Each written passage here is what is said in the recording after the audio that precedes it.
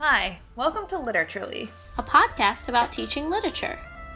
I'm Margaret Mull. And I'm Paige Wallace. Today, we are talking about creating and maintaining an activist classroom. Margaret, I think we should maybe talk about why we decided to breach this topic specifically at this period of time. So, we're recording in the midst of the George Floyd protest, and it seems like a really relevant and productive conversation to have, thinking about how activism and protests can be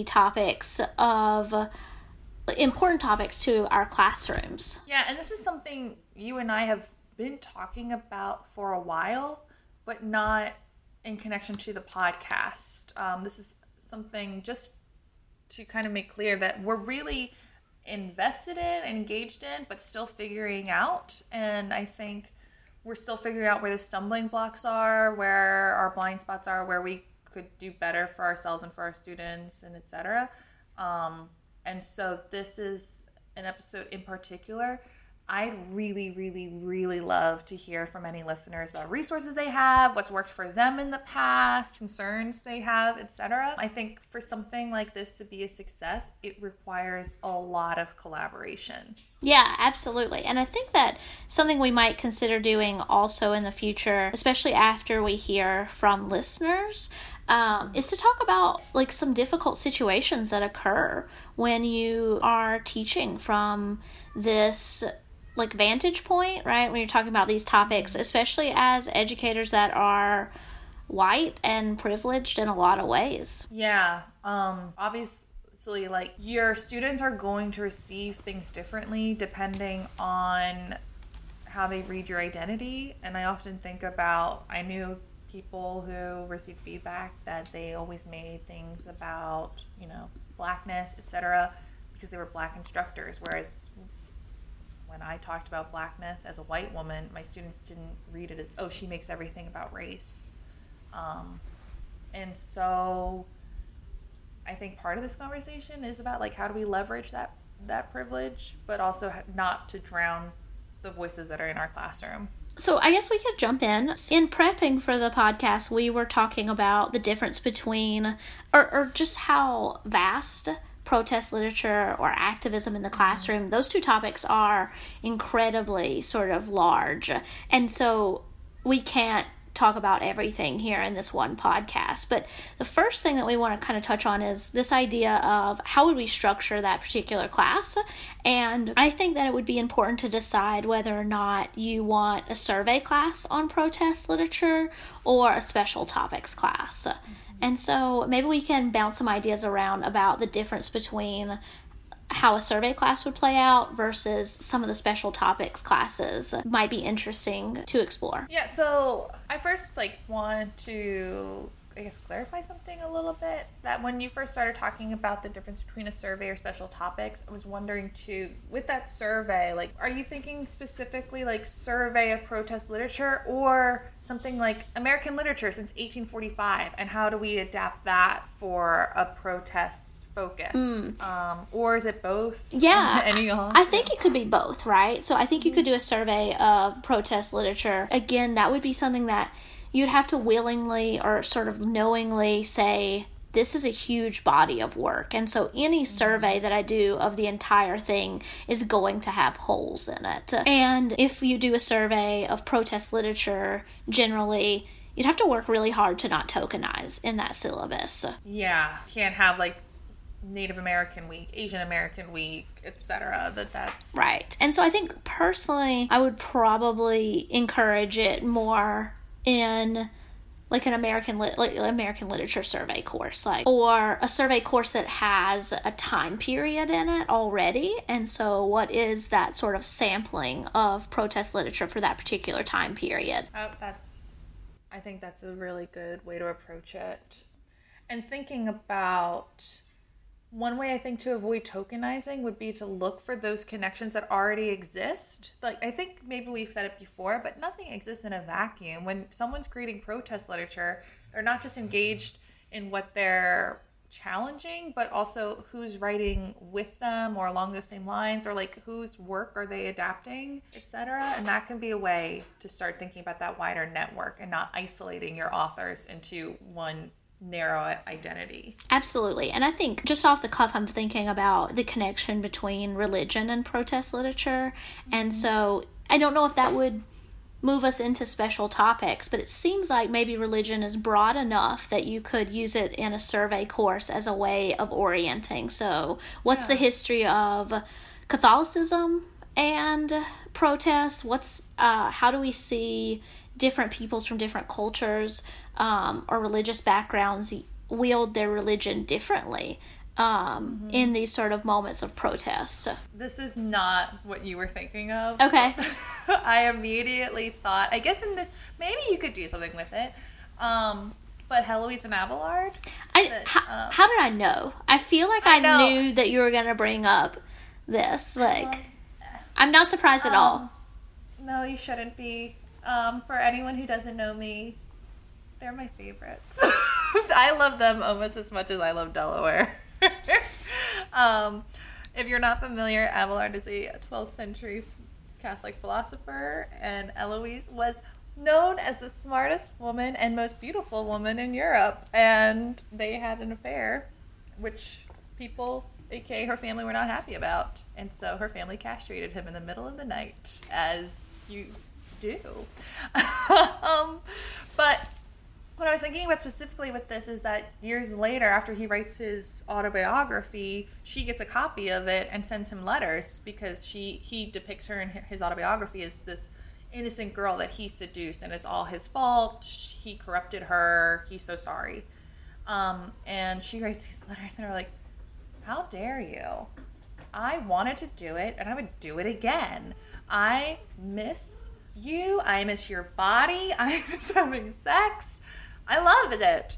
And in some ways, like, that, I think it'd be maybe interesting to think about that as like small level protests. Like, I think she knew what she was doing. She was putting down her own account. And so for the record, kind of, okay, we got this one side of what this idea is about what's right, what's wrong is, but here's mine. I want this out there.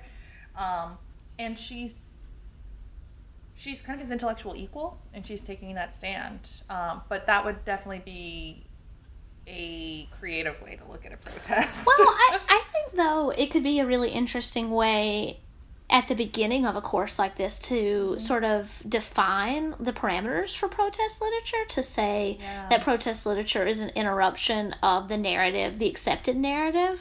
And so how do we classify text in this particular genre? I think that would be an interesting way to do that. Yeah, she's definitely interrupting. You also might think of Christine de Pizan's City of Ladies. Yeah, absolutely. And that interruption, that I think is more straightforward protest, but changing the record.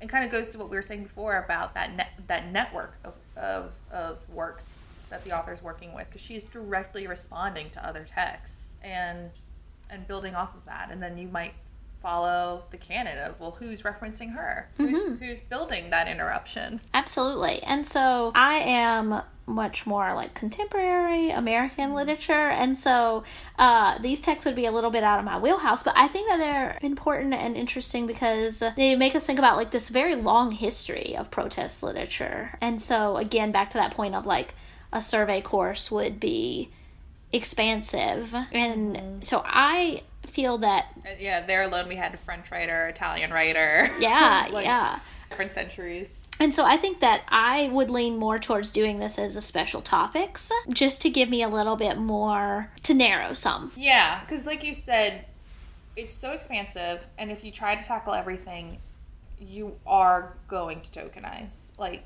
every single identity, because you're just not going to have any representation. So the more narrow you go, the more specific you can be, which also I think will lead to that universality. Like, your students will find the connections, and you'll be able to talk about all of these intersects, but you need to make sure you're giving them the foundation that they can do that, and I think that specificity will help. So if you were going to do a special topics for this, anything coming to mind immediately? I'm putting you on the spot. I know. No. I just like brainstorming this. We talked about this moment of interruption, and I have used Kanye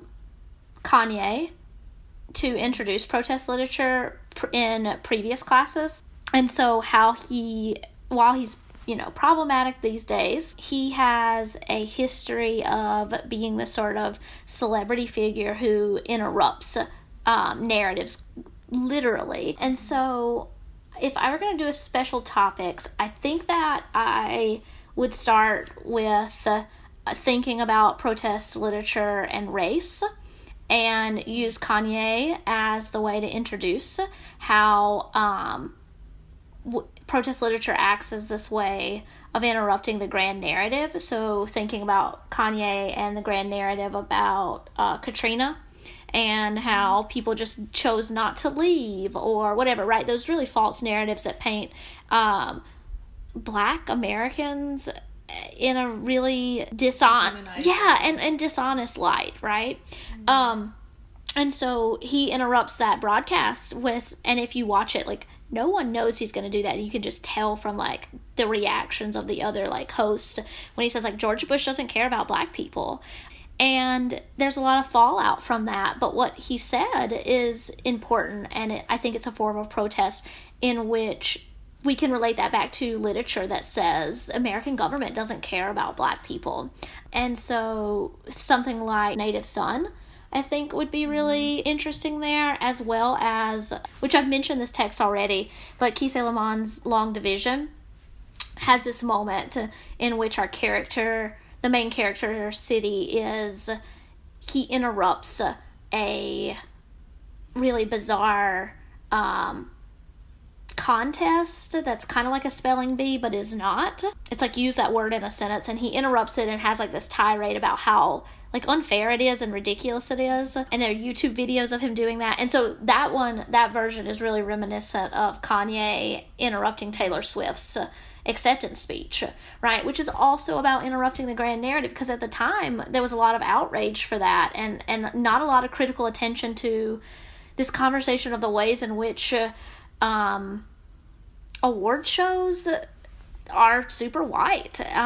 And then just a few years later, when, like, I love Adele, right? But I think she won, I don't remember what award it was, but it was she won like every category, and she was up against Beyonce and the visual album Lemonade, and everybody was just like, wow, how did she... Right, like, how did Beyonce not win any category here? And she's made this, like, wonderful piece of art. And so it really brings us back to that moment of Kanye and Taylor Swift. And so that's all to say is that I would start with something like that, these cultural moments of interruption, and then lead into the history of protest literature and race in America. And it would definitely be... like post-1900, I think, just because I'm beginning with a really contemporary spin, and I would probably keep it with that. So using something like Native Son, Long Division, Giovanni's Room, and then breaking those down into further moments of protest. So I might also talk about Evelyn White's essay, which is Black Women in the Wilderness, and so how these texts are always about interrupting a narrative about race, but there are these many different perspectives or sort of ways in which these interruptions work against a specific kind of narrative about race, and you can't really sort of gloss over them and say like they all fall into this neat category. Some of them are thinking about class, some of them are thinking about gender, some of them are thinking about like family dynamics, like all of those sort of things. No, that sounds like a class. I want to take that class. Yeah, Margaret, what would your special topics be? Yours is so good. I was thinking, I guess, something maybe with utopia, dystopia, and thinking about how people use that genre to reimagine society, and see how we can improve it. And so maybe something like, talked about it before, my problematic fave, Charlotte Perkins Gilman, and Harlan. But also something like Sutton E. Griggs' Imperio and Imperium, which, if you haven't read it, like, surprise twist at the end, you find out there's a secret black government in the United States based in Waco, Texas, that's about to launch a rebellion against the white government. And it ends. Like, that's where it ends, is the night of. Yeah. And so you don't know where it's going to go, which I think is a really interesting rhetorical move. Almost the exact opposite of what you're talking about with interruption of pause. You know? Like, where it's like I'm going to give you this, and then I'm going to pause, and you have to take over, which I think would also work. It's not a dystopia, but that if I went with the idea of pause instead of dystopia, Richard Wright's Uncle Tom's Children would fit in really well. I feel like that those works kind of lead up to that pause in Bright and Morning Star. But also, if I went with the utopia dystopia, I would do 20th century and work up to Hunger Games, which might be 21st century technically, but I think that'd be a nice one to end on and ask students, like, well, what is this novel protesting in our what does this dystopia reveal about current society, etc. Yeah, and so I think that would be a really interesting spin for protest literature, and definitely like eco protest would, and not exactly ecotage like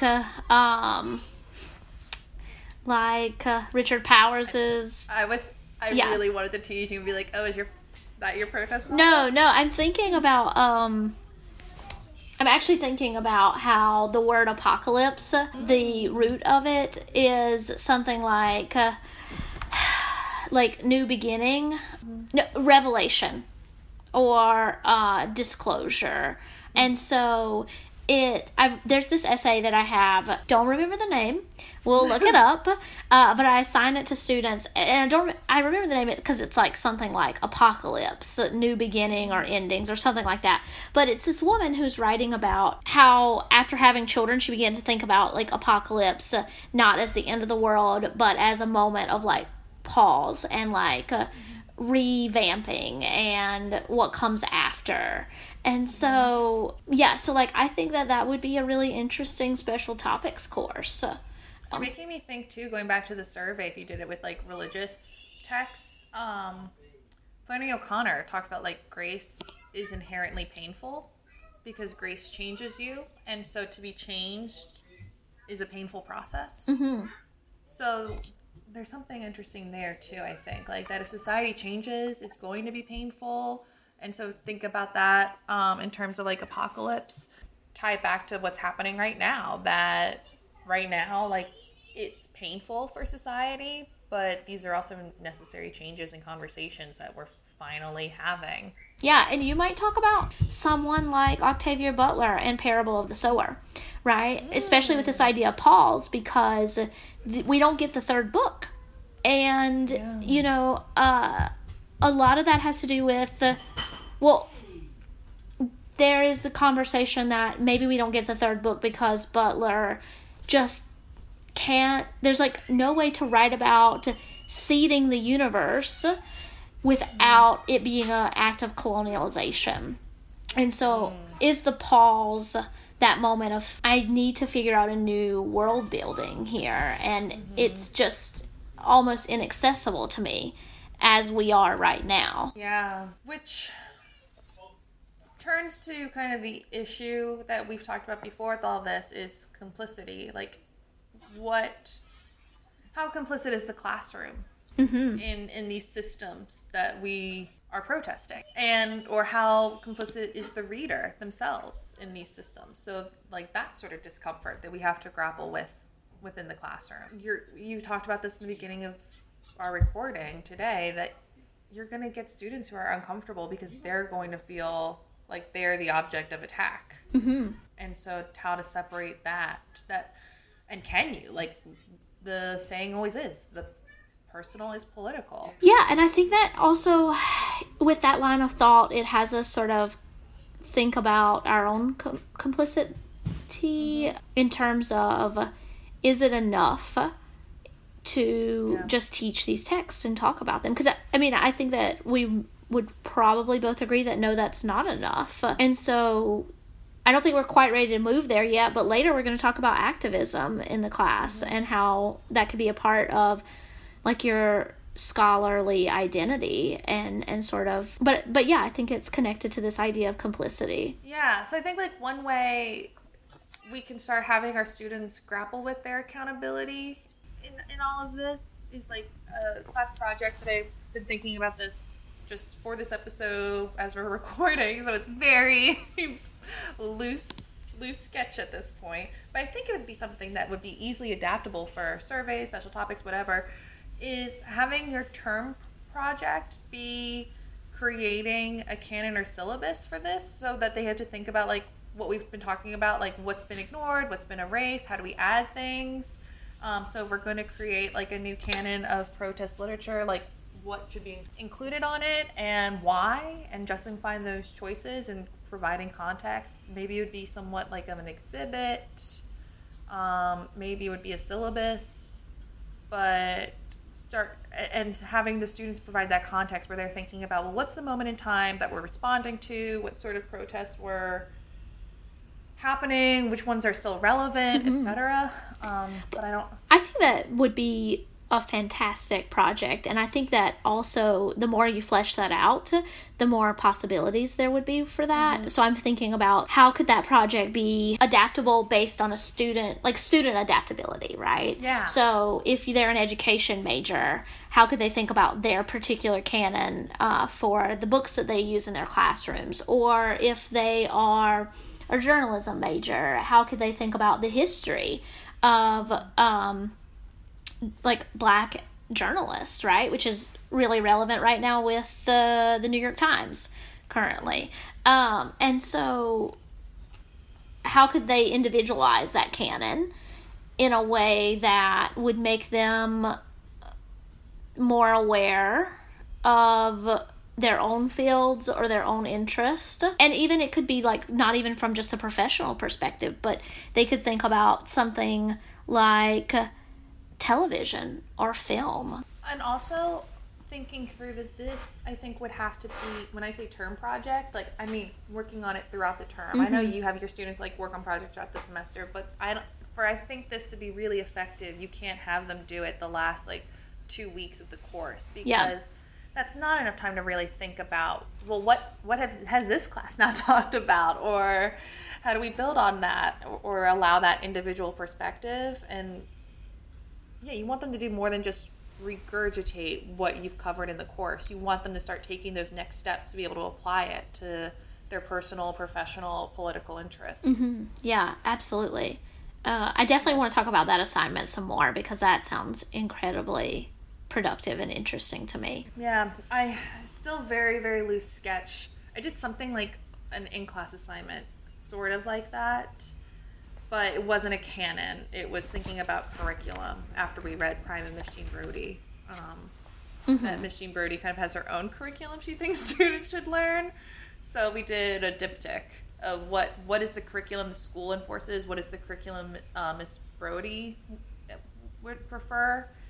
And then we debated it as a class, like, what are the merits of all this, what are the drawbacks, and then in small groups, they then started talking about, well, if they were to build their own curriculum for a school, what would they want on it, and then we resumed and talked about it. But even that conversation was loose sketches. It was getting them to think about the politics of a curriculum and the long-term consequences of these sorts of educations.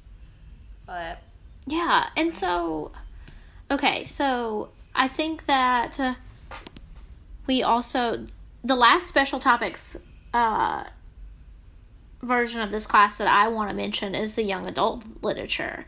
Oh, yeah, I want to hear about this. Yeah, well, I mean, it's definitely not as well fleshed out, but I would be really interested in teaching young adult novels through this idea of the protest literature, and maybe even of maybe specifically about protesting modesty culture, or this idea of, like virginal worth, because I think you have two camps of young adult literature. One that's very much like, this character will now die a virgin in this dystopia that I'm very displeased with. And then one version of young adult literature that's about like consent and safe sex and things that teenagers are doing, or that teenagers need to be aware of. And so I would want to maybe look at these two like these two versions of young adult literature in parallel to each other. So something like on the side of not valuing women for being virgins, I would look at Maria Snyder's Poison Study, which I think I've talked with you about before, but it's this trilogy and it's phenomenal, and I really like it. And with some of the other like young adult novels that have been like very pro modesty / virginity is important to you. And even something like Stephenie Meyer's Twilight, which is, you know, not a healthy relationship, but virginity's up here, or Divergent, where our main character literally is like, the entire series has the spin of like, I'm not going to have sex because I need to wait, and then she dies. And I'm like, what? And so that I maybe probably would not teach that class, but I would like to talk about it. Because it just like annoys me to no end. And I think it annoys other people that are interested in young adult literature or write it, because there are other young adult authors that are like, this is terrible in terms of writing characters that are the exact opposite. Like Graceling by Kristen Cashore. You know, she has a midwife figure who makes like birth control for her character. I haven't read that in a long time, and so, you know, it seems that there's like a conversation or two different camps in terms of how virginity plays out. Anyway, I've gone on about that a little too long. Well, no, I think that's interesting, and that kind of, we can use that to pivot. So thinking about when you were talking about birth control, like I was even thinking that could be a special topics course, and I won't belabor that point, but like there's a lot in the 20th century, early 20th century, you start to see more narratives that are specifically about birth control, like both pro and anti, as different countries are grappling with like, okay, we have the technology, do we want the technology? And it very much like is, like you're saying, like all these different camps start popping up, and they're using novels, short stories to kind of further their political agenda, whether they're pro or against. And so there's been a lot more scholarly interest paid attention to this. I'm going to shout out to kind of a fellow alum who, she was not in the program with us, but her work was really influential for me, Amy Armand Wilson, who wrote Conceived in Modernism, so she looks at kind of this modernist works as in the aesthetic of birth control movements, and it's really interesting. What I'm getting to is that this research is really important to understand these sorts of movements, and looking for research that wasn't necessarily considered important for a long time. That 1950s, 1960s, 1970s, like when people are doing research on birth control, they're not necessarily turning to modernist works or commercial advertisements, but now we are. And so we're rethinking like what in the archive is important to us, or how we're going to use the archive. And I think that's something, you could have it be your own course, you don't have to, but in the literature course, I think we really need to be more consistently thinking about the ethics of research and addressing that with our students. Have you seen it on Twitter page too? Like these conversations about like your citations are political, like who are you citing? Absolutely. Yeah, and I don't think we have those sorts of conversations with our students enough. Yeah. Like, who are you citing? Yeah, I think you're right, and I think that we've seen more and more feminist scholars bring that question to head of who, you know, on whose shoulders are you standing? And I think that that's really relevant. Yeah, and so like thinking about not just representation in your narratives, but representation in your research, getting those perspectives, addressing with your students that all sources are biased. And so you have to think through not, oh, this is a biased source, so I can't use it, but what's the bias? How does that bias affect the work? How can we determine the bias?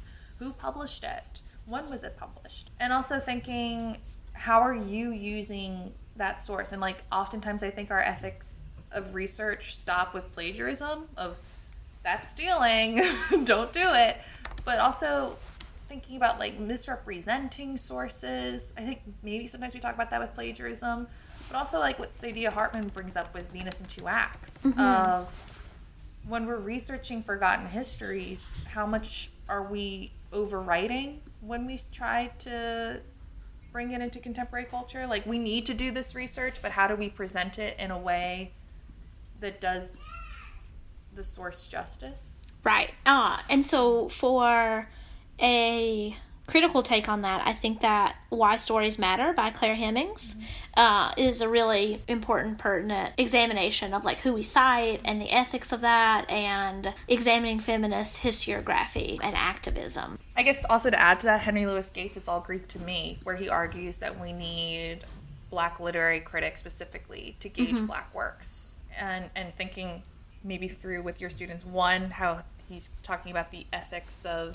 research and scholarly work, but also like using your literary criticism as activism. Like, that's an activist work of scholarship.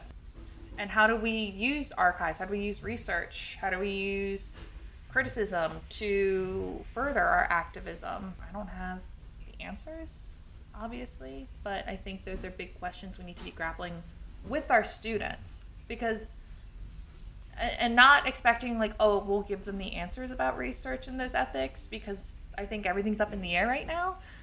But our students are going to have really smart things to say and point out like, oh yeah, like I don't know really where I'm going with that, but just to say like, I think that sort of conversation can be productive on all ends, right, to bring it into the classroom. Yeah, absolutely. And I think that where you were going was really that we can't sort of stop asking the questions.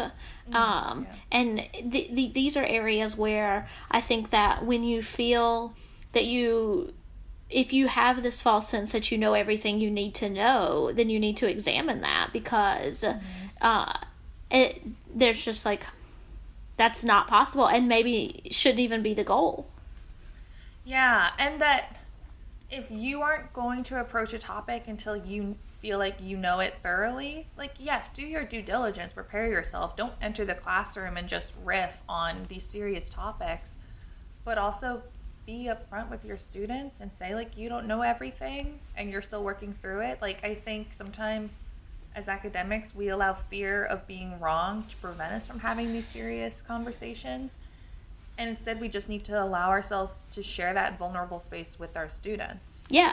And to work through it together. Yeah, and to be willing to walk something back, especially like as early career academics. There are times where a student has asked me a really difficult question and I've answered to the best of my ability, and then I go home and I'm like, here's how I should have handled that. I read something and I'm like, that's how I should have handled that. And having that moment where you go back and you say, I did this wrong. And now I want to talk about it differently with you. Sorry, you can see me laughing a little bit maybe, and it's only because I'm remembering a time I did that, and I brought it up the next time I saw my students, but it was a twice-a-week class, and so they were like, oh, we didn't even remember you did that. what were and I was like, oh, well, I still want you guys to have the corrected answer. But yeah. They were like, oh. They're like, okay, yeah, cool. Yeah. Yeah, totally just like, what is she talking about? But it was still important, I think, like, just to model that of this is how you be wrong. Yeah, I'm really used to that reaction, not from my students per se, but for my kids, where they're like, what? Yeah, okay, sure. So okay, we should now switch to our topic on like activism in the class. And so we have discussed how sort of teaching and engaging with protest literature is a form of activism, but I think that we are ending on a more sort of like assignment-based version of activism in the classroom. So, or I guess like how activism moves outside the walls of the classroom. And so, yeah. And this is like an important topic for me, and we're going to cover it pretty quickly just because of time, but I think a lot about my undergrad experience at College of Charleston with Allison Piepmeyer in the Women's Studies department, and how very early on in like, I think it was like a senior seminar where she talked about the role of an academic can't just be in the ivory tower. And as like a 21-year-old student, I don't think I fully grasped what she meant there. But I think back to how, because she was the director of the Women's Studies program, and I think back to how each class I took in that track had a clear message of activism as part of that classroom experience. And so it was in that, I want to say that every class I had some sort of element to, definitely like the intro to women and gender studies class. I know every section had to have an activist project at the end, but I think other classes did as well. I know I took like women in religion and just a couple others that were under that umbrella, and they all had projects that took you outside of academia in some way and outside of the classroom into the community to do work and be connected to a community outside of that sort of insular institution. Yeah.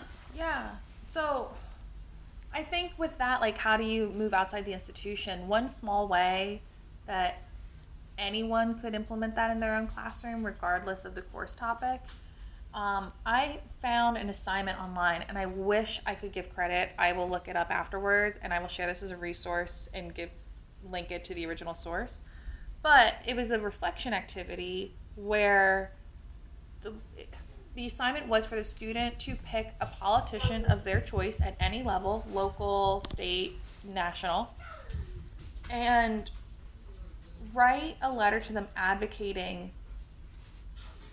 either advocating or like thanking the politician for the work they've already done and like encouraging them to continue, but incorporate the work we did in that class to explain why the student wanted this. So like, for example, in my class, it was a women in lit class. One of the novels we covered, which I'm sure I will talk many, many times again about, is Corregidora by Gail Jones, which is another activist novel, but that's also super problematic. But it was a lot of students' like first introduction to involuntary sterilization and that history of it. And so a number of my students wrote to politicians advocating for either, I remember one was requesting a statue or monument be made for the women who had been involuntarily sterilized under the state's programs. Another student wrote a politician to discuss like the laws that were on the books about reproductive rights, things like that. So they all did different takes on it, and also students covered many other works as well. This is just what immediately comes to mind. But thinking about, okay, we read this novel, and by reading this novel, I learned these things, made me think about this. I then researched this, and this is what I think we should be doing as a community right now. And it's, not a huge assignment. The students are expected to write like 1 or 2 pages. It's a letter. You know that the politicians aren't going to read 20 pages from an undergrad. But it also gives them the tools to kind of keep writing those letters once they leave the classroom and keep advocating and learning like, okay, how do you support your advocacy? You can't just say, I feel this way, so you should do it. You have to back it up. How do you research the people who have this control? I really like that as an assignment. It was successful when I did it, and I plan on doing it again. Yeah, that sounds like a fantastic assignment. That sounds like a really good assignment that would be very productive. And I also like that it has a lot of flexibility for the students to decide what topic matters to them or what interests that they're passionate about that they want to get involved with. And I think that it reminds me a little bit also of the importance of sharing like your own sort of community outreach and passion with your students.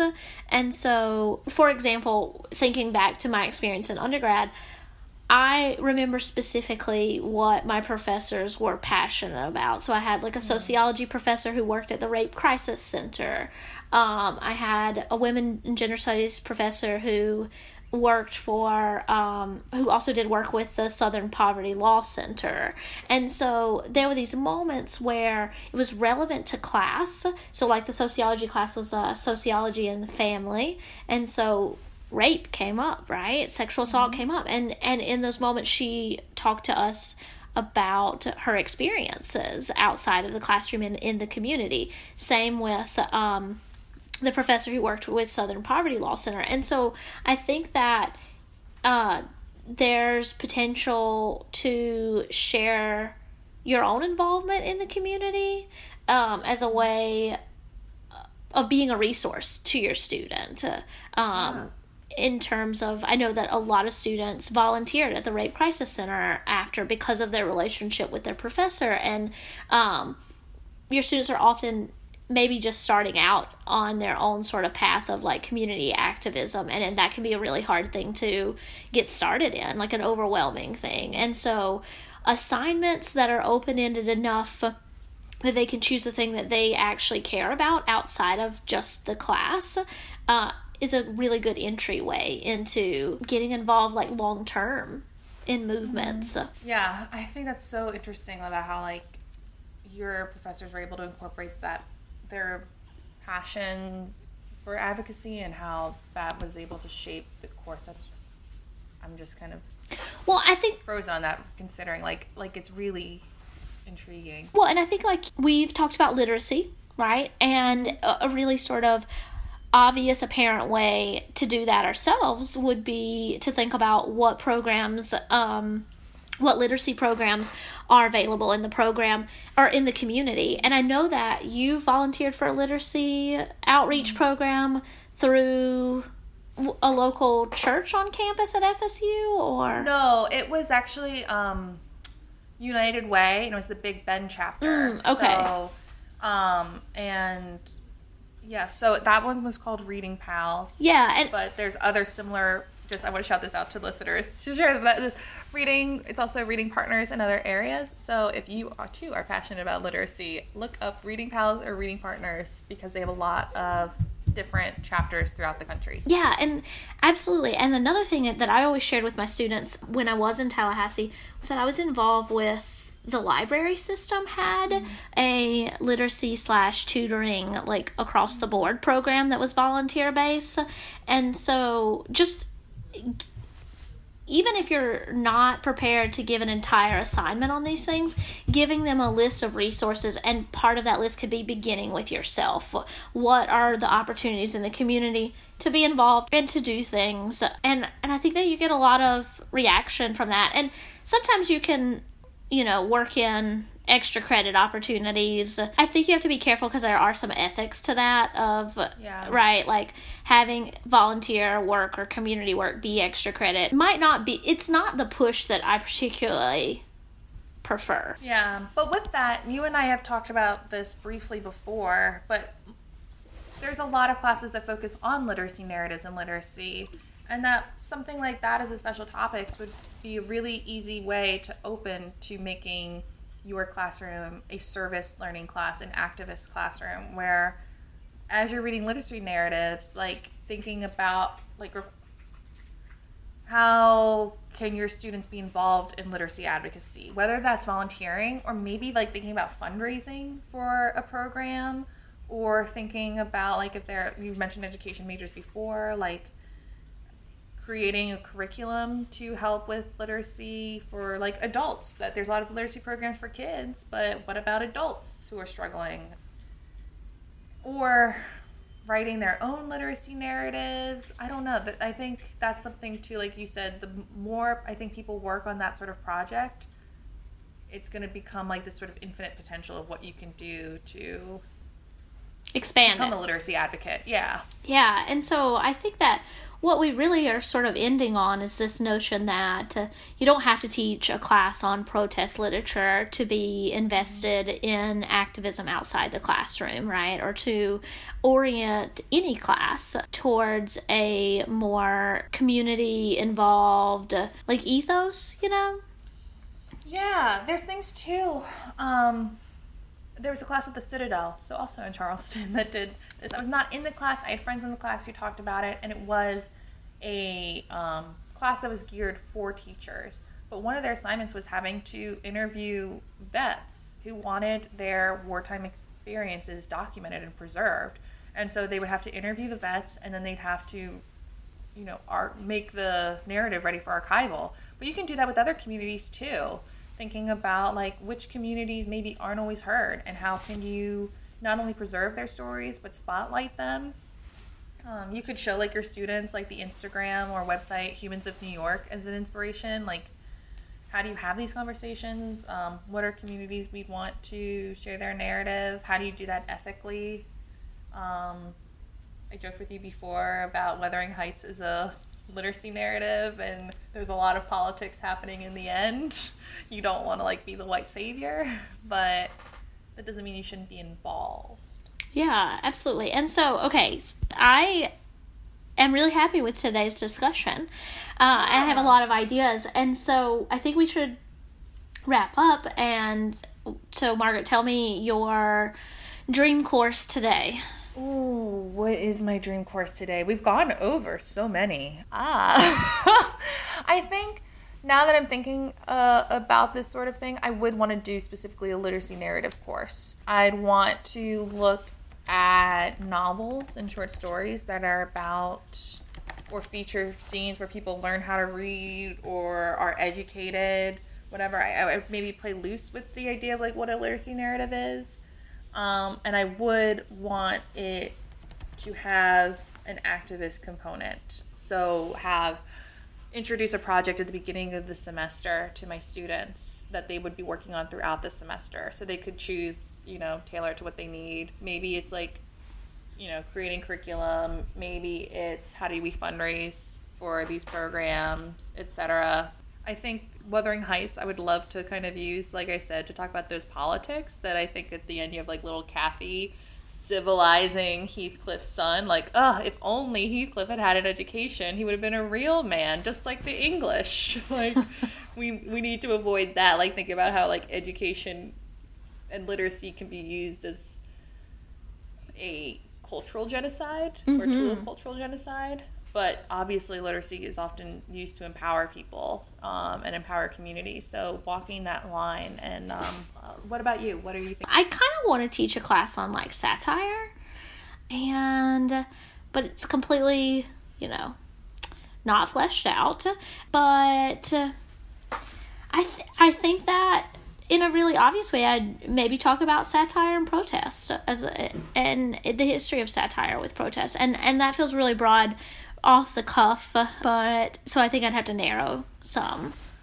It makes me think though, we read Catch-22 in high school. Yeah, I was thinking about Catch-22. Yeah, that's one of the novels that made me want to become an English major, because of seeing like what language could do with like satire and protest, exactly what you're talking about. And I think something you could do is like think about what makes something funny. Why is it funny? Like, and that can be a really cool entry point. Yeah, I think about Hawthorne or even like Melville's Billy Budd, and like how these things are like funny but not right, and so yeah. Like, what are we laughing at, or who are we laughing with, versus laughing at through the tears. Yeah. Yeah. So I think that would be my dream course right now. Well, we want to hear definitely about your dream courses at home. What would be your dream activist course? What would be your dream course in general? What are you doing right now to make these dream courses? Please share, because we want to hear. Yeah, and also, assignments that you think we didn't mention that would be really helpful here for an activist classroom. As we said before, this is collaborative effort. It only works if we're all working it together. Yeah, definitely. Okay, Margaret, we'll talk to you later.